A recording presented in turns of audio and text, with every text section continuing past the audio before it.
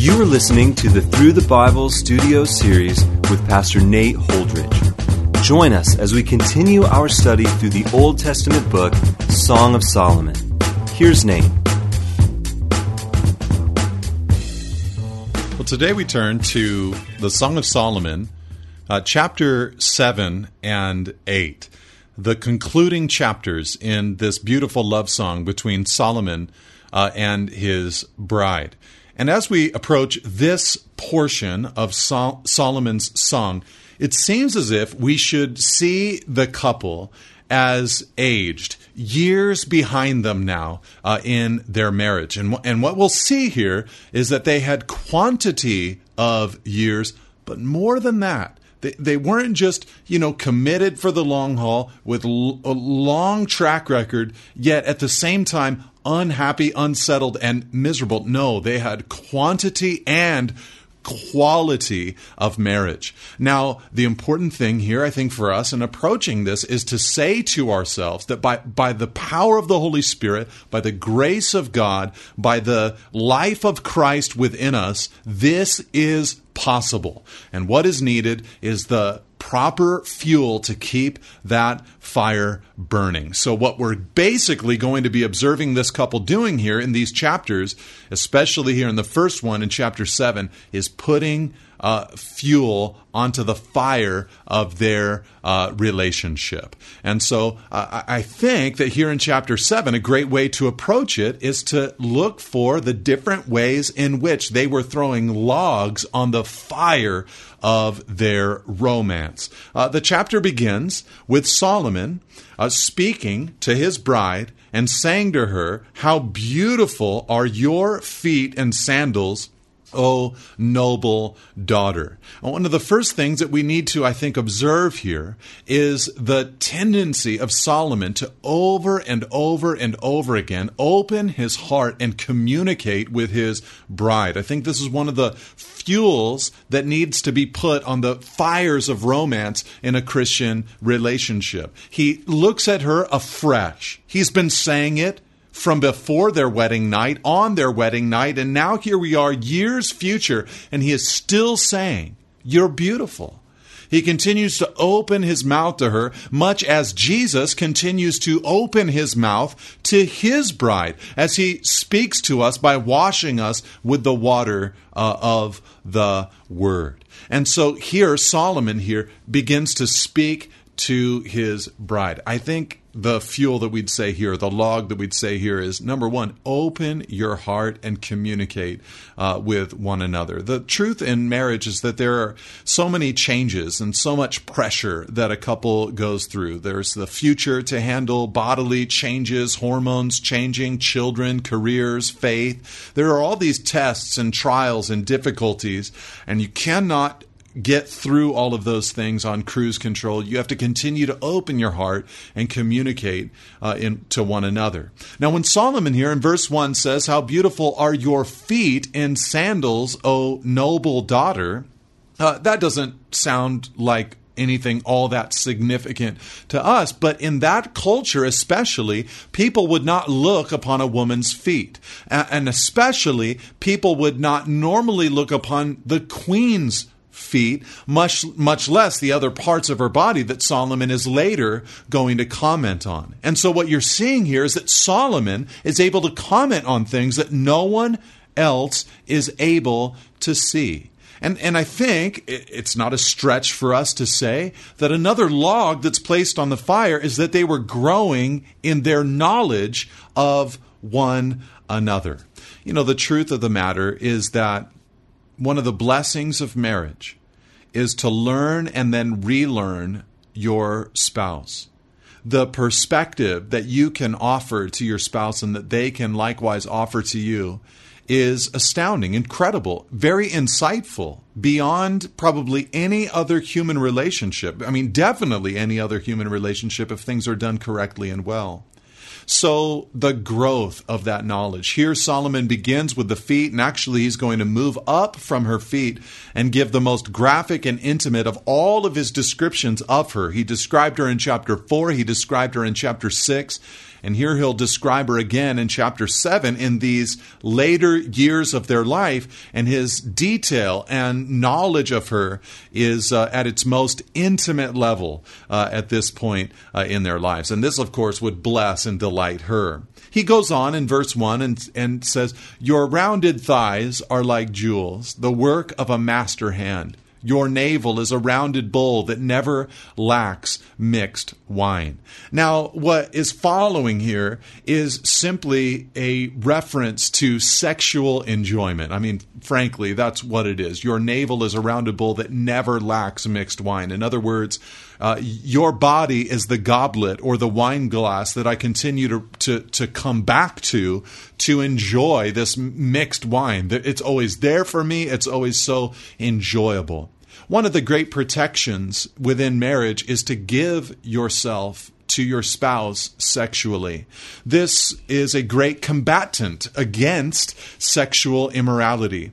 Proverbs 5, verse 5 to 23 describes this. Solomon, writing to his son, says, "Drink water from your own cistern, flowing water from your own well. Should your springs be scattered abroad, streams of water in the streets, let them be for yourself alone and not for strangers with you. Let your fountain be blessed and rejoice in the wife of your youth. A lovely deer, a graceful doe, let her breasts fill you at all times with delight. Be intoxicated with her love." The direction that's given to his son is, listen, be a one-woman man and find your source of sexual fulfillment in her and in her alone. A great protection this provides to a marriage. Solomon goes on to describe his bride by saying at the end of verse 2, "Your belly is a heap of wheat encircled with lilies. Your two breasts are like two fawns, twins of a gazelle. Your neck is like an ivory tower. Your eyes are pools of Heshbon by the gate of Bath Rabbim. Your nose is like a tower of Lebanon, which looks toward Damascus. Your head crowns you like Carmel, and your flowing locks are like purple. A king is held captive in the tresses." So Solomon here is doing another thing that's so beautiful for kindling the fires of romance. He praises his spouse in specific ways. Her body now, historically to him, has meant a lot to him. They've had children together. They've grown old together. And he is praising his spouse in specific ways. And I think the truth is that we really cannot praise our mate enough. And it's important for us to continue to find new and fresh ways to compliment and affirm them. And by doing so, we're able to give life-giving words to our spouses. 1 Corinthians 14 tells us that as we speak into each other's lives through the gift of prophecy, we are able to upbuild and encourage and console one another. And to use those spiritual gifts in each other's life is a great source of encouragement for the Christian couple. So I'm so thankful God has put great people in my life. But the most life-giving things that I've ever heard have come from the mouth of my bride. When she says, "I've seen this in you," and she then declares to me something that she's observed or noticed, it's so life-giving, so helpful, such perspective is given in that kind of way. Solomon says, a king is held captive. She's just rocking his world. Now, he engages her in verse 6 by saying, "How beautiful and pleasant you are, O loved one, with all your delights. Your stature is like a palm tree, and your breasts are like clusters. I say, I will climb the palm tree and lay hold of its fruit. Oh, may your breasts be like clusters of the vine, and the scent of your breath like apples, and your mouth like the best wine." So Solomon here is simply saying, look, I've been dancing with you, I've been complimenting you, and now it's time for me to take it to the next level. No more dancing, no more complimenting. I'm actually going to enjoy you myself. He says, I will climb the palm tree. And he sexually engages his bride. Now, this is beautiful, poetic, wonderful language, but I think it's important to point out that there is enjoyment that is taking place in this text. And it ought to be obvious, but sometimes it needs to be stated, that as Christians, we are not asceticists who believe that there is something intrinsically evil about the body. No, we believe that when Christ comes into our lives, we are redeemed, and that God has made the body with certain pleasures and enjoyments, and that enjoyed in their proper context, they are from God and ought to be enjoyed. Solomon says, there you are with all of your delights. I'm going to enjoy you. I'm going to enjoy your body. Unfortunately, in the culture that we live in, we've come to look at sex so often, even in the proper context, as something that is dirty or negative. But you must let the blood of Jesus into your life, into your mind, into your heart, and to wash you from perspectives that perhaps you have gained through sin or through being exposed to things that you should never have been exposed to. And allow the Lord to show you that within the context of marriage between a man and a woman, there is great enjoyment that can be had and sanctioned by the Creator himself. And so Solomon is enjoying his bride. He says, your mouth is like the best wine. He's just reaffirming his love to her over and over again. And the acceptance that Solomon has for her is incredible. She then says, because he's been talking about the wine that, and using that as an image, your body is like a goblet. It's always got mixed wine. And there at the end of verse 9, your mouth is like the best wine. She then catches on to that image and says in verse 9, it goes down smoothly for my beloved, gliding over lips and teeth. I am my beloved's, and his desire is for me. I think that what you're seeing here is, as she says, it goes down smoothly for my beloved, you're seeing an aged couple that really, at this point in their lives together, they understand one another sexually. They've been able to talk about things over the years, and there's just this availability. Notice that she is not just technically available, but she's readily involved and enjoying this with Solomon. She has desire. This is not what you would call duty or obligation or passivity. She's engaged with her husband. She is enjoying him. This is not the kind of thing that I think can be expected right off the bat. But if the lines of communication and grace are prevalent and sin is kept at bay and the marriage bed is protected and kept pure, a marriage relationship can get to this beautiful, free place sexually. I think we live in a culture that loves to sort of perpetuate the idea that young sex is the best sex. And I don't know that I need to lower myself to making a comment about that specific concept, just to say that here you have a mature couple that clearly are very free and enjoying one another in a very sexual kind of way. Notice that she says, I am my beloved's, and his desire is for me. Solomon had provided her with very secure love in her mind. Exclusivity is incredibly important to give to your spouse. And if you haven't given it to your spouse, it's important to repent of sin, to confess it, to get right with God and to get right with them and go through whatever process you need to go through in order to restore that which has been tarnished and that which has been broken. She then invites him into the depths of sexual relationship in verse 11 when she says, come, my beloved. Let us go out into the fields and lodge in the villages. Let us go out early to the vineyards and see whether the vines have budded, whether the grape blossoms have opened and the pomegranates are in bloom. There I will give you my love.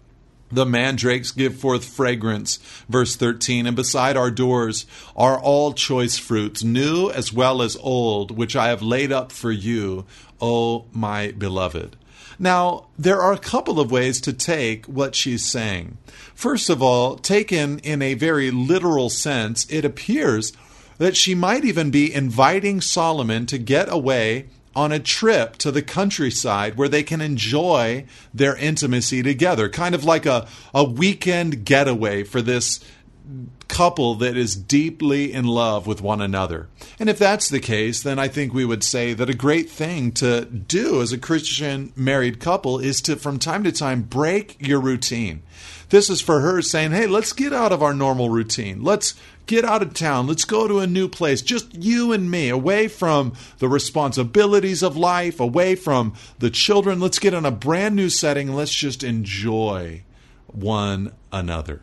And I think this is a great word of wisdom or counsel to married couples. I realize that sometimes you get away on a trip and it's an adventure. Let's go explore various places and all of that. But it's also wonderful to just take a trip where there's really nothing to see but each other, and to enjoy one another in this kind of way. She seems to be inviting him into that kind of relationship. I always encourage couples, hey, get out of town together. Spend that kind of time together, especially when you're in those years of having children and raising them. They're in the home. It's difficult to be alone. Get away as much as possible. Spend that time together. Notice also, though, that probably the other way to take this is that there is something very, allegorical about what she's saying. The vineyards are there. The vines have budded. The pomegranates are in bloom. The grape blossoms are there. The mandrakes give forth fragrance. Perhaps this is a literal place that they're going to, but she also very well could simply be describing the overwhelming sense of just the overwhelmingly sensual sort of marital sexual relationship that they are enjoying at this moment. And so there's just this powerful thing that is coming over them. She clearly feels free with Solomon, and she is now initiating in return because he has developed an environment where she feels so free around her husband. Now, in chapter 8, we move on and enter into really the final section where I think the question is, if we're to be married, if that's God's call upon our lives, do we have a vision for how we would like to wind down our married days? And do you see it in your mind's eye? I know for me, when I think about Christina and my life together, there's an image that I have. There are thoughts that I have about what our future will look like and what we'll be doing. And obviously, God is sovereign, and the world is also at the same time very chaotic. So you never know what kind of thing will come into your life that changes course. But still, I have a vision for where I'd like to see things go. I see us in our older years serving the Lord, continuing to teach the word until the day that I die, not necessarily as the pastor of a local church, but just continuing to share the truths of God's word with God's people, ministering to young pastors, raising them up and sending them out. But her and I enjoying each other, enjoying our children, enjoying our grandchildren and great-grandchildren, spending time together, just being together, going on walks together, going on trips together. Oh, I can't wait for those days. And to have that vision in your mind's eye, I think, is so important. Now, here we have the depth of love in verse 1, when she says, "Oh, that you were like a brother to me who nursed at my mother's breasts. If I found you outside, I would kiss you, and none would despise me." Now, this sounds strange to us, a wife wishing that her husband was like a brother to her. But it makes a little more sense when we understand that in this culture that they were living in, for a husband and wife to show public displays of affection would be seriously frowned upon. But for a brother and sister to hug or to kiss was absolutely societally acceptable. So what she's basically saying is when we're out in public, I am longing to be able to show you some affection. And in that moment, I wish that it was socially acceptable for me to hug you or to, she says, kiss you in that moment, and no one would despise me. She's longing for an intimacy with her husband. It's continuing to grow. She says, I would lead you and bring you into the house of my mother. She who used to teach me, I would give you spiced wine to drink, the juice of my pomegranate. And so she is playing like she would assume the role of the older sister. You would come with me into the house of my mother. She's describing just sort of taking the role of a leader for a little while. And notice the phrases that she uses. Sister, brother, mother, lover, all these different kind of titles. And for Solomon, it's really amazing to consider that in this relationship, she served as a friend and really as a sister in many ways, spiritually, as a mother in one sense, and as a lover. All of these coming from one woman. And all of this would let Solomon know that their love was more than just physical, but definitely as well physical. And so they're just celebrating the multifaceted nature of their relationship. Then in verse 3, she says, his left hand is under my head, and his right hand embraces me. I adjure you, O daughters of Jerusalem, that you not stir up or awaken love until it pleases. And so perhaps this is just a warm caress that she's describing after they make love for a season. But still, it seems that they are pursuing one another. They're older, but they are still pursuing one another. Their love is still powerful. That's noted to us in verse 4 when she says, I adjure you that you not stir up or awaken love until it pleases. This is sort of that third and final warning. That same phrase we've seen repeated time and time again throughout this book. And it might be the seasoned advice of a mature couple saying to those younger in the Lord, hey, listen, this is powerful. In its proper context, this is so strong and good, but don't stir it up outside of its proper context. Guard it, defend it, preserve it, care for it, steward it, because you want the thing that is this great, but you won't get it if you spend it unwisely in areas and in ways that God has not allowed. She then goes on in verse 5 and says, who is that coming up from the wilderness, leaning on her beloved? Under the apple tree I awakened you. There your mother was in labor with you. There she who bore you was in labor. So here she describes Solomon as coming up from the wilderness. Now the wilderness is a picture of the trial for Israel and the curse of mankind. Israel, when they came out of Egypt, they then dwelt for a season in the wilderness. It was a season of testing in their lives. And then when Adam and Eve sinned, the curse occurred and wilderness began to come over the face of the earth. It was no longer all just lush and green. There was actually wilderness throughout the earth. So what Solomon is doing here, as she describes him, is in one sense, I think you could say, his love or their love together had overcome trials, the wilderness of trials throughout life.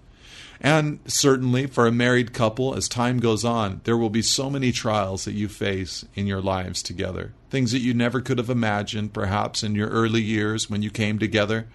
But over time, major trials, health trials, poverty, sickness, rebellion of children, just despair, depression. So many trials can come into life, but together you're able to overcome those trials. Not only that, but the curse, the sin that came into the world. Obviously, your marriage won't be a sinless experience, but together, you're able to encourage one another and overcome so much of the sin that dominates us. She says, under the apple tree, I awakened you. There, your mother was in labor with you. There, she who bore you was in labor. So they seem to have another little revival here, and they're talking about it in kind of terms where married love is ushering in new life. Your mother was in labor.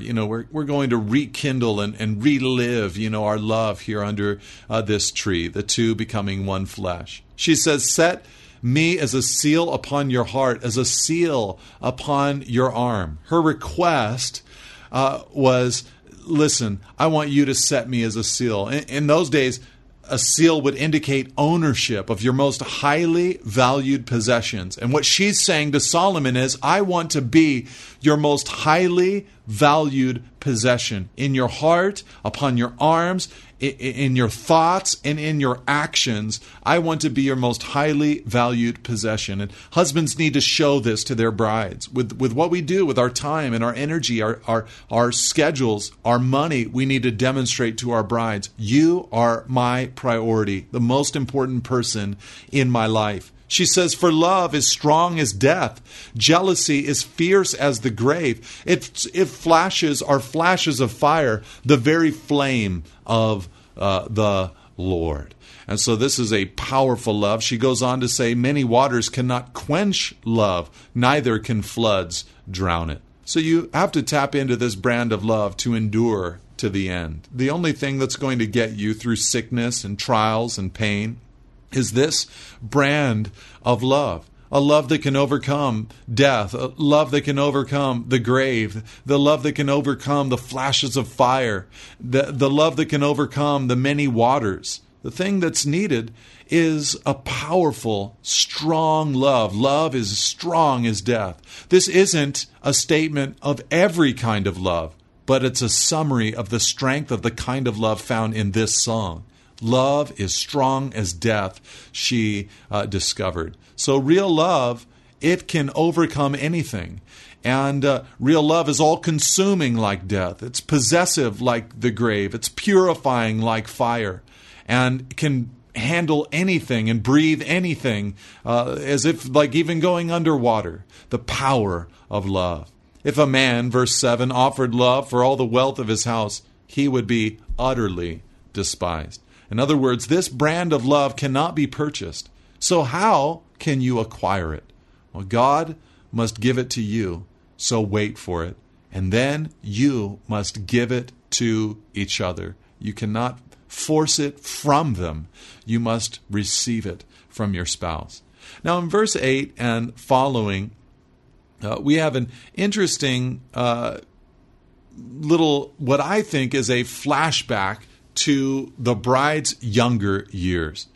Others say, verse 8, we have a little sister, and she has no breasts. What shall we do for our sister on the day when she is spoken for? If she's a wall, in other words, if she's pure, we will build on her a battlement of silver. We'll celebrate her. But if she's a door, if she's not pure, if she's giving her body away, we will enclose her with boards of cedar. So again, there was a pursuit of holiness in her life. The people around her say, that's what we want. We want you to be closed off. Save yourself. Preserve yourself. She says, verse 10, I was a wall, and my breasts were like towers. Then I was in his eyes as one who finds peace.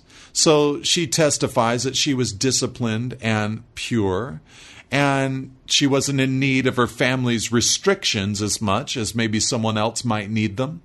And then she says, this is how we met. Verse 11, Solomon had a vineyard at Baal Hamon. He let out the vineyard to keepers. Each one was to bring for its fruit 1,000 pieces of silver. My vineyard, my very own, is before me. You, O Solomon, may have 1,000, and the keepers of the fruit 200. So reading between the lines, it appears that her family had cared for one of Solomon's vineyards, and that Solomon had seen her when checking on his literal vineyard, and she says, I will be now the vineyard in a figurative sense that Solomon can now own and possess. He then says, O you, verse 13, who dwell in the gardens, with companions listening for your voice, let me hear it. He wants to hear her voice one last time. And then she says, in closing, make haste, my beloved, and be like a gazelle or a young stag on the mountains of spices. She's basically closing this with this beautiful closing endorsement of the physical love between husband and wife. Make haste, my beloved, be like a gazelle or a young stag on the mountains of spices. So, the Song of Solomon. What a beautiful book. Hopefully, it's been edifying to you as we've moved through it. Hopefully, it will strengthen you in whatever marital state you find yourself in, that God would greatly bless your life with these truths. God bless you, and amen.